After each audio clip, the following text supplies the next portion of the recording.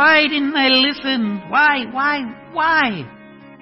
It was almost as if he could see pieces of his fortune chained to every bit of cargo thrown overboard, pulled hopelessly ever deeper into the murky sea. Oh, the years he had worked to build this wealth. But what was he to do? If he tried to keep it, this infernal wind would certainly capsize the ship. What good would the wealth do him if he was decomposing with the cargo in the cold depths? Besides, maybe this way he could keep the ship and rebuild his wealth once again. Yeah, that scholar had guessed right about losing the cargo, but that didn't mean he was correct about the ship as well. Or certainly, he fervently hoped, about their lives. They'd been so close to making it to that wonderful harbor. He knew he was taking a chance, but his captain agreed with him as well. The military guy in charge was also pressing to continue. So, when the wind breathed so perfectly towards their goal, it seemed obvious they should continue. Everyone agreed.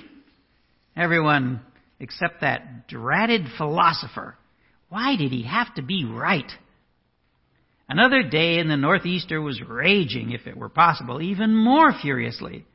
He had to acquiesce to the sailors' demand to lighten the ship even further. All the expensive tackle that he was so proud to own allotted to the deep. He might be forced to take on a partner and split the profits just to get started again. Another day, and another, and yet another. He was losing track. There was no point in eating. The erratic oscillations of the ship made it almost impossible to keep anything down, and with cooking out of the question, there was not much that tasted good either. The days were dark without the slightest clue as to the location of the sun. The nights were black, permeated with that terrible cacophony that accompanies such a violent, tearing wind. No one had the slightest idea where they were. At first, they thought they might make it through, but now everyone had given up hope. It wasn't if they would die, it was when. Everyone except that crazy religious nutcase. He's seen a vision. Now he's saying nobody is going to die, but the ship will be lost. Well, how's that supposed to work? If they lose the ship, how will they keep from drowning? And then he says they'll run aground on an island. Well, if they run aground and they're able to just walk off, then they won't lose the ship. Sure, it'll need some work, maybe a lot, but it will be in one piece. Nobody but his friends paid any more attention to him this time than the last. Well, except maybe the military boss. More days passed. It had been 2 weeks and there had been little sleep and less food. In the middle of the night, the sailors had that inexplicable but almost always accurate feeling that they were nearing land. What combination of sounds and motion it was that made them think this, he could never tell. But sure enough, when they took soundings, the waters were indeed somewhat shallow and coming up. Since no one had the slightest clue to where they were, and certainly nothing could be seen, that also meant the aspect of the shore could not be known. Something in the sound, the wind, or the waves made the sailors sure there were rocks ahead. They were more likely right than not, so he agreed to let them drop 4 anchors to at least slow them down. It would have been a less violent ride if they had pointed the ship into the wind and waves, but they wanted to put them on the stern so they wouldn't have to turn the ship once daylight came. Daylight. They all prayed to whatever gods there are that it comes soon. It must have been close to dawn when the preacher urged them once again, "Eat, eat!" They were all weak with hunger, it was true, and certainly this day would bring an end to this peril. They could all hear the waves smashing into some distant shoreline now.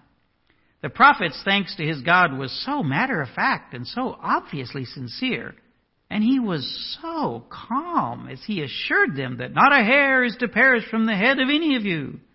Maybe it really was true. They ate with him and then dumped even the last of their food stores overboard. In just a few hours there would be no need of them anymore, and every ounce could mean the difference between safety and calamity. Slowly, excruciatingly slowly, the light grew. Even through the rain they could make out the form of the land. No one recognized it. But as the light grew a little more, they spied a bay with a beach of sand. This was perfect. They could allow the winds to drive the ship up onto the sand and save both it and themselves.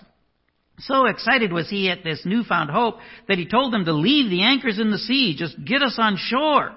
They set the rudders in place and hoisted the foresail. As it caught the wind, the ship surged forward. The waves that had been battering them were now pushing them forward. As they gained speed, the wind no longer whipped them as they were now moving with it. There was that exhilarating motion with the waves tilting the ship forward as they pushed it up, and then the slowing and rocking back as they coasted down the back. But soon the ship reached the speed of the waves, and now they were riding the crest of a monstrous breaker. With the angle of the ship, they could see the waves spread out before them and the land racing ever closer. In just a few moments, they would be safely on the beach. He took a few steps forward and balanced himself, one hand against the mast. They were going to make it. He laughed out loud for the pure joy of it. They reached the mouth of the bay and boom! The ship slammed into some hidden reef. He was thrown forward and smashed into the first obstacle. People and objects were flying through the air as they kept moving towards the shore on a ship that was not moving. He had felt the mast bend, and then, as he was flying through the air, heard the tremendous crack as it snapped in two. He watched as it crashed into the bow before plunging into the sea. The foresail and its supports were flying through the air in advance of the mast. The wave that was pushing them had washed over him almost unnoticed. The next one shook the entire vessel as it slammed full force into their stern. Steadying himself, he stood to his feet and turned and looked back just in time to see pieces of his ship splinter into fragments with the onslaught of those merciless breakers. Again and again they struck. So near, so near. They should have been safely on shore now, but instead, all was chaos. Everything was lost. His life was in ruins. Has your life ever felt like that? Maybe storms batter you now. As Luke prepares to bring his history of the beginning and growth of the church to a close, he gives a rather long narration of Paul's cruise to Rome. Well, cruise may bring up images that are not quite accurate. The ship did carry nearly 300 people, and many were passengers, but this was primarily a cargo ship, probably carrying grain in containers in the hold. So not some dirty ship, but not the lap of luxury either. Still, although he was a prisoner, it was not like he was chained in the bowels of the ship, as Luke makes quite clear. The next day we put in at Sidon, and Julius, the centurion, treated Paul kindly and gave him leave to go to his friends and be cared for. Sometimes people you expect trouble from instead show kindness. Who knew? So that makes this kind of like a cruise. It's certainly not a prison ship. And there are a lot of very specific details. Why? Why did Luke record this event in such detail at this point in his narration? There's no teaching, really. There's only a little mention of God and the work he's doing through Paul. There's almost nothing spiritual here. What gives? Well, I think it's a metaphor. An extended word picture of life, of the growth of the church, of how one becomes a believer, how one lives as a believer, a metaphor of life. So when I asked, has your life ever felt like this? I think that's exactly what Luke wanted us to ask. That's how the Holy Spirit was guiding Luke. So let's join Paul and Luke on a cruise to Rome and see what we can learn. And putting out to sea from there, we sailed under the lee of Cyprus because the winds were against us. It's just the truth. We're swimming upstream here.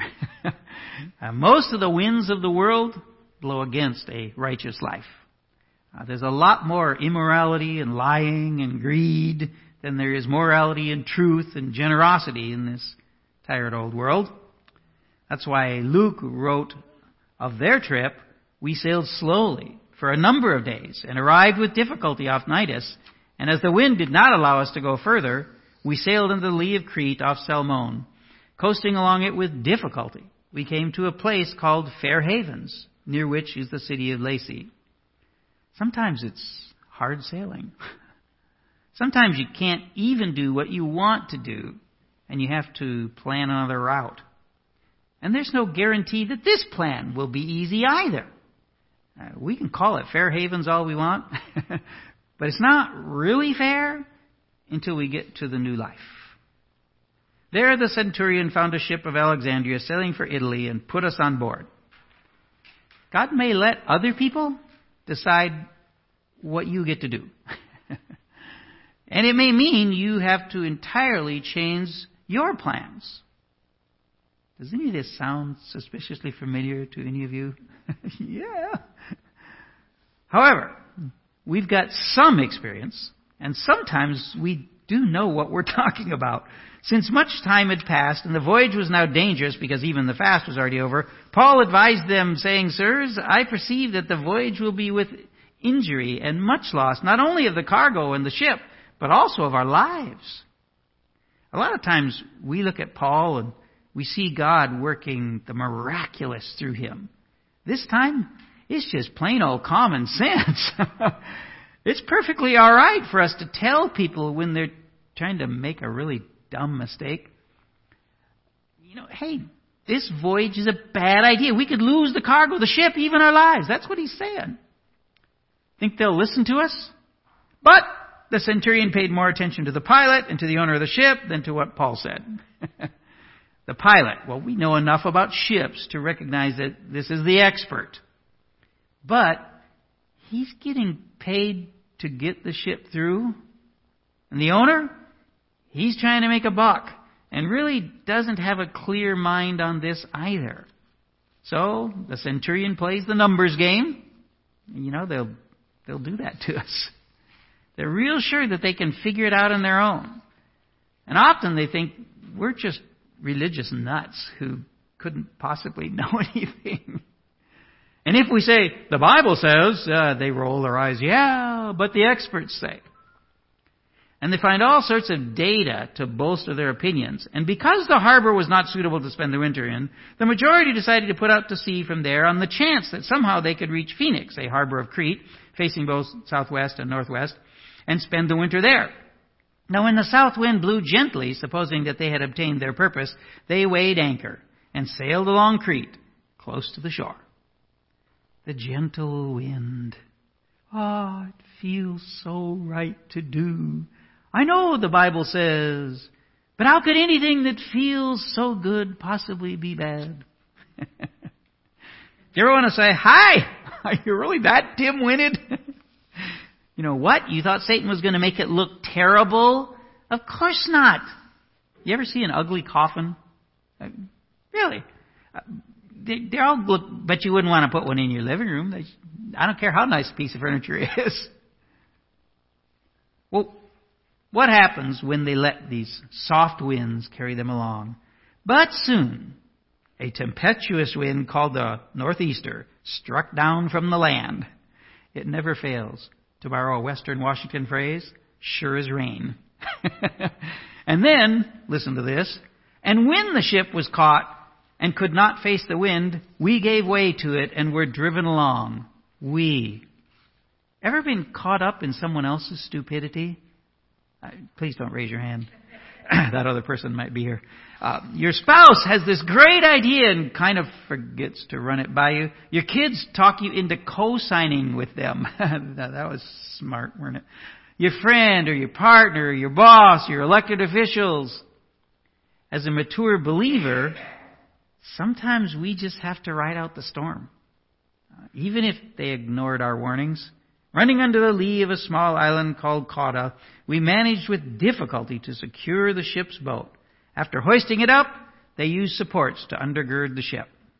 You do what you can do. Save what can be saved and protect what can be protected. Man's attempt to live life is sometimes so pitiful. If only they'd listened to God, we wouldn't get caught up in their disasters. For sure, let's not get caught up in their fears. Then, fearing that they would run aground on the Syrtis, they lowered the gear, and thus they were driven along. They are taking precautions to avoid a problem that is 400 miles away. No kidding. The Syrtis is an infamous area of reefs and sandbars off the North African coast. You've seen the same kind of thing before. Oh, Lord, I lost my job. How am I ever going to afford my own funeral? Oh, come on. Don't worry about those problems that are an ocean away. The sun will rise tomorrow. I guarantee you that this very world will spin for at least another 1,000 years. We are still breathing, and we're not going to starve in one day. So let's worry about the things right here. Do something about the things you can handle. And it might mean losing some things. Since we were violently storm-tossed, they began the next day to jettison the cargo. And on the third day, they threw the ship's tackle overboard with their own hands. Dave Ramsey talks to people desperately behind in their payments who really want out. He tells them, have a garage sale. Sell so much stuff that the kids think they're next. When life is tough, you might have to dump a lot of things in your life. Maybe some people as well. Some friends aren't really good for us. There was a guy I knew, he ruined his own marriage. So now he tried to get all his married friends to hang with him instead of with their wives. I once saw the title of a book. I haven't actually read it. It was called Emotional Vampires. If you're in a relationship with one of these people, it's time to jettison some cargo. You know what I mean? Maybe it's a business. Maybe it's a hobby. Maybe it's an addiction. Maybe it's something perfectly all right. Legitimate cargo. But at this time in your life, you need to lighten the load so that you can make it through. Because this could go on for a while. When neither sun nor stars appeared for many days, and no small tempest lay on us, all hope of our being saved was at last abandoned. At last abandoned? As Christians, we understand that all we are and all we do cannot possibly save us from who we are. Only when we completely abandon all hope and give ourselves up to God's grace can we be saved. But for an unbeliever, this is a difficult concept. So when they really have given up all hope, then they might finally be ready to listen. Since they had been without food for a long time, Paul stood up among them and said, Men, you should have listened to me and not have set sail from Crete and incurred this injury and loss. It's okay to remind them that we've been warning them all along. We do know what we're talking about. Maybe we say, so how's this running your own life, your own way thing going? But let's also encourage them. Yet now I urge you to take heart, for there will be no loss of life among you, but only of the ship. Nobody has to die here. Everybody can have eternal life. Everybody can have eternal life. And if these folks we're talking to are believers, what a great reminder. Jesus has saved us. He won't lose you. You are safe in His arms. Yes, all we have in this world will be left behind. All of it. But if you're in the ship with Jesus, you will make it. For this very night, there stood before me an angel of the God to whom I belong and whom I worship. And he said, Do not be afraid, Paul. You must stand before Caesar. And behold, God has granted you all those who sail with you. So take heart, men, for I have faith in God that it will be exactly as I have told you. But we must run aground on some island. We've got the scriptures to speak to us like Paul had an angel. For those sailing with us, all who believe, we will make it through. Sure, we'll run aground before we're through. We'll die. But our souls have been granted to our Savior. It'll be all right. Paul had faith in God. They had faith in their own understanding. How's that working out for you? We need to tell them sometimes that God speaks clearly. Listen. When the 14th night had come, as we were being driven across the Adriatic Sea, about midnight, the sailors suspected that they were nearing land. So they took a sounding and found 20 fathoms. A little further on, they took a sounding again and found 15 fathoms. And fearing that we might run on the rocks, they let down 4 anchors from the stern and prayed for day to come.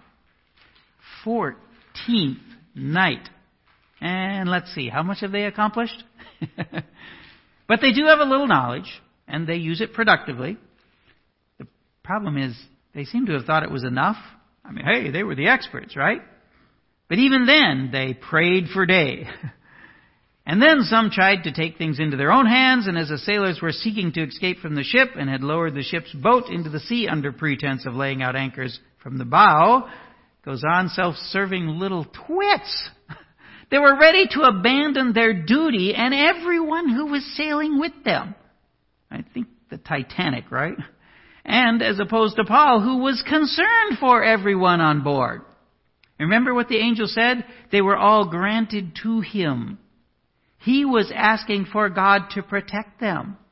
Even the sailors who were more than willing to let him drown. Paul cared when they didn't. So Paul takes practical action. Paul said to the centurion and the soldiers, "Unless these men stay in the ship, you cannot be saved." Then the soldiers cut away the ropes of the ship's boat and let it go. Once again, it's not necessarily some word from God. They're the only ones who knew how to sail. Not all our knowledge is biblical knowledge. Sometimes God has taught us through life circumstances. It's all right to be confident of our abilities. God, after all, gave us those as well. But note that the centurion is beginning to trust Paul. Even if he reacts badly, it might have been nice to have that boat available when the dawn came. Sometimes our best intentions are flawed, maybe even cause more trouble. And let's remember, when someone else does that sort of thing, that we too are fallible.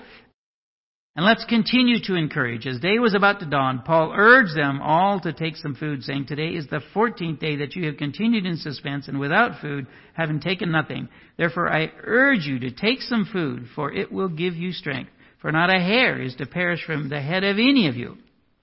And when he had said these things, he took bread, and giving thanks to God in the presence of all, he broke it and began to eat. Stress and how to live with it. When you're under a lot of stress, pay attention to the basics of life. Eat properly. Exercise regularly. Brush your teeth. Give thanks. Come on, you're alive, and not a hair of your head will perish. Okay, a quick look around the room proves that this is obviously a spiritual message. But we do know where we're going here. You have eternal life if you have trusted in Jesus. Paul lived out his faith before them. Let's live our faith out in front of those around us, especially when the circumstances are tough. Did you catch that they hadn't listened earlier? He'd already told them to eat before. Did they listen? No. But this time, sometimes it takes a few times. That's all right. God will get them there. Then they all were encouraged and ate some food themselves. We were in all 276 persons in the ship. 276. Why mention that now? I think he's trying to say 276 out of 276. We're listening now.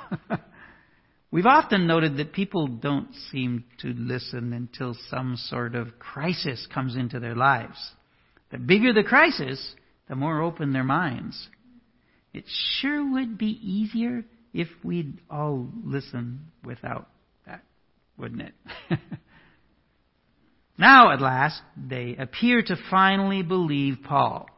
And when they had eaten enough, they lightened the ship, throwing out the wheat into the sea. The food they have saved to stay alive, they finally jettison. They must trust Paul, right? Or have they given up? Or worse yet, do they still think they can save this ship? Now, when it was day, they did not recognize the land, but they noticed a bay with a beach on which they planned, if possible, to run the ship ashore. So they cast off the anchors and left them in the sea, at the same time loosening the ropes that tied the rudders. Then hoisting the foresail to the wind, they made for the beach. Well, there's nothing wrong with doing all you can in your power to work out God's plan. They even let the anchors, no inexpensive item, go. Maybe they're getting it. But striking a reef, they ran the vessel aground. The bow stuck and remained immovable, and the stern was being broken up by the surf. This is a most curious part of this story. Why did God put the reef there? Well, maybe because you've had reefs in your life as well. Life has been terrible. And then you finally see the light at the end of the tunnel, and it turns out to be a train. Why do bad things happen when we've already had a huge share of misery? And it doesn't even stop there. The soldiers' plan was to kill the prisoners, lest any should swim away and escape. Great, it's gone from bad to worse. Their plan was to kill the prisoners. They'd talked this out ahead of time. If a prisoner escapes, we get killed for it. So, if the ship does go aground, like the guy said, let's just kill him and all the others and pretend they drowned in the sea. Wow, self-preservation, selfishness. We see it all the time. People taking care of number one before any and all else. We can tell them 1,000 times, life is better if you give yourself away. But they don't listen. They don't believe. They don't believe God really does have their back, because they don't believe there's a God who cares about them. Oh, maybe there's a God, and maybe He cares about some people, but if I'm going to be okay, it's because I make sure I'm okay. You'd think they'd eventually get it. Their plans seem almost never to work. So why do they think those plans are such a great idea? Not sure. But here, once again, things don't go like they want. But the centurion, wishing to save Paul, kept them from carrying out their plan. Why did he want to save Paul?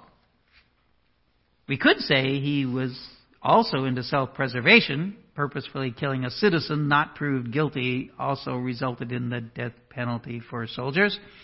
But that seems unlikely. Remember, he'd already let Paul wander off into town to visit the Christians there. And why not save just Paul? Nobody would find out about the others, what with all the soldiers in on the deal. I think it's because he believed Paul. He had come to trust him.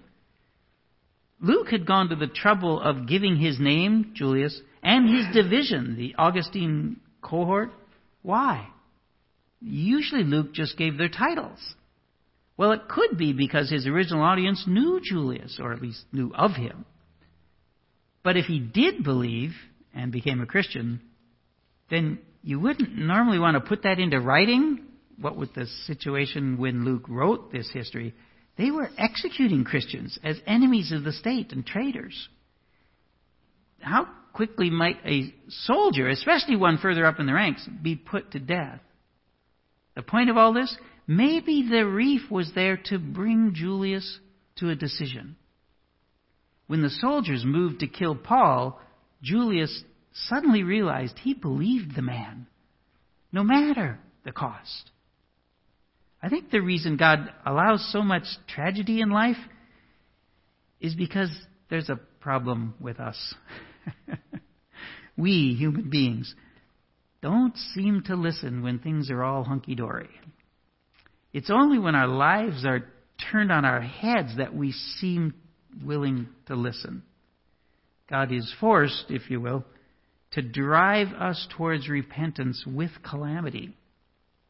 Well, in any event, it works here, and Julius is hesitant no longer. He takes charge and gets things done. He ordered those who could swim to jump overboard first and make for the land, and the rest on planks or on pieces of the ship. So did you notice what Paul had to do? That's right, nothing. Paul's total involvement was encouragement and living his faith out in front of them.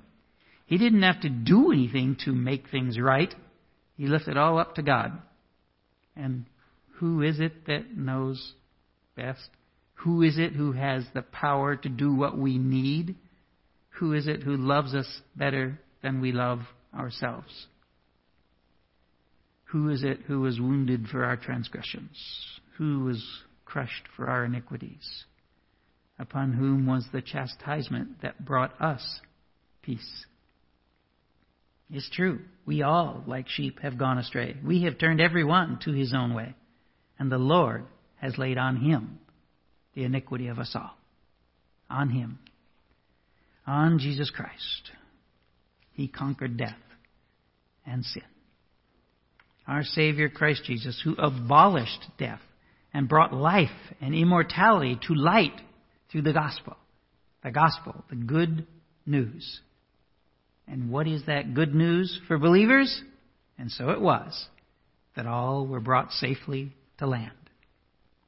I told you this whole story is about life, a metaphor for life, and not just this life. We read it last week. Paul closed the very last letter he ever wrote with this very thought.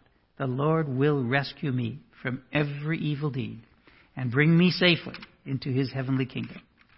To him be glory forever and ever. Amen. Eternal life. That's the land to which we will safely be brought. Caught in a storm because of the foolishness of others? It's okay. Do you have to jettison cargo because of the storms of life? You'll be fine.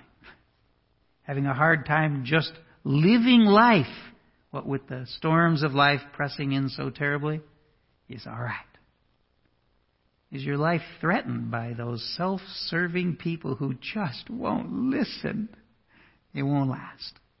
The Lord will rescue you from every evil deed.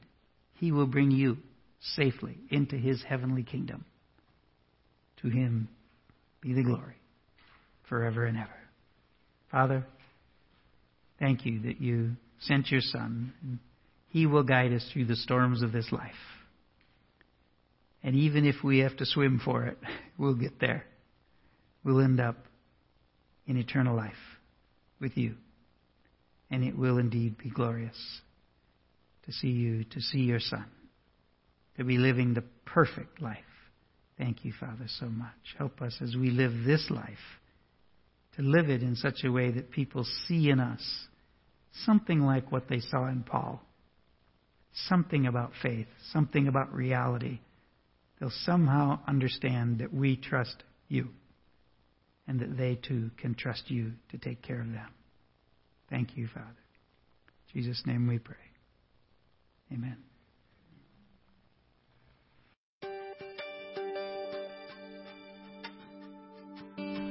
We hope you've enjoyed this message, first heard at Living Hope Church of Westport. Please feel free to worship with us, maybe this next Sunday. You can also join us online at southbeachhope.org. We'd appreciate your financial support if that is possible. We are a tiny church in a small town, but at least, with the help of sermon.net, we can share the good news with you and everyone around the world. Hopefully, we'll someday be able to worship God together in person, if not in Westport, at least in the rapture.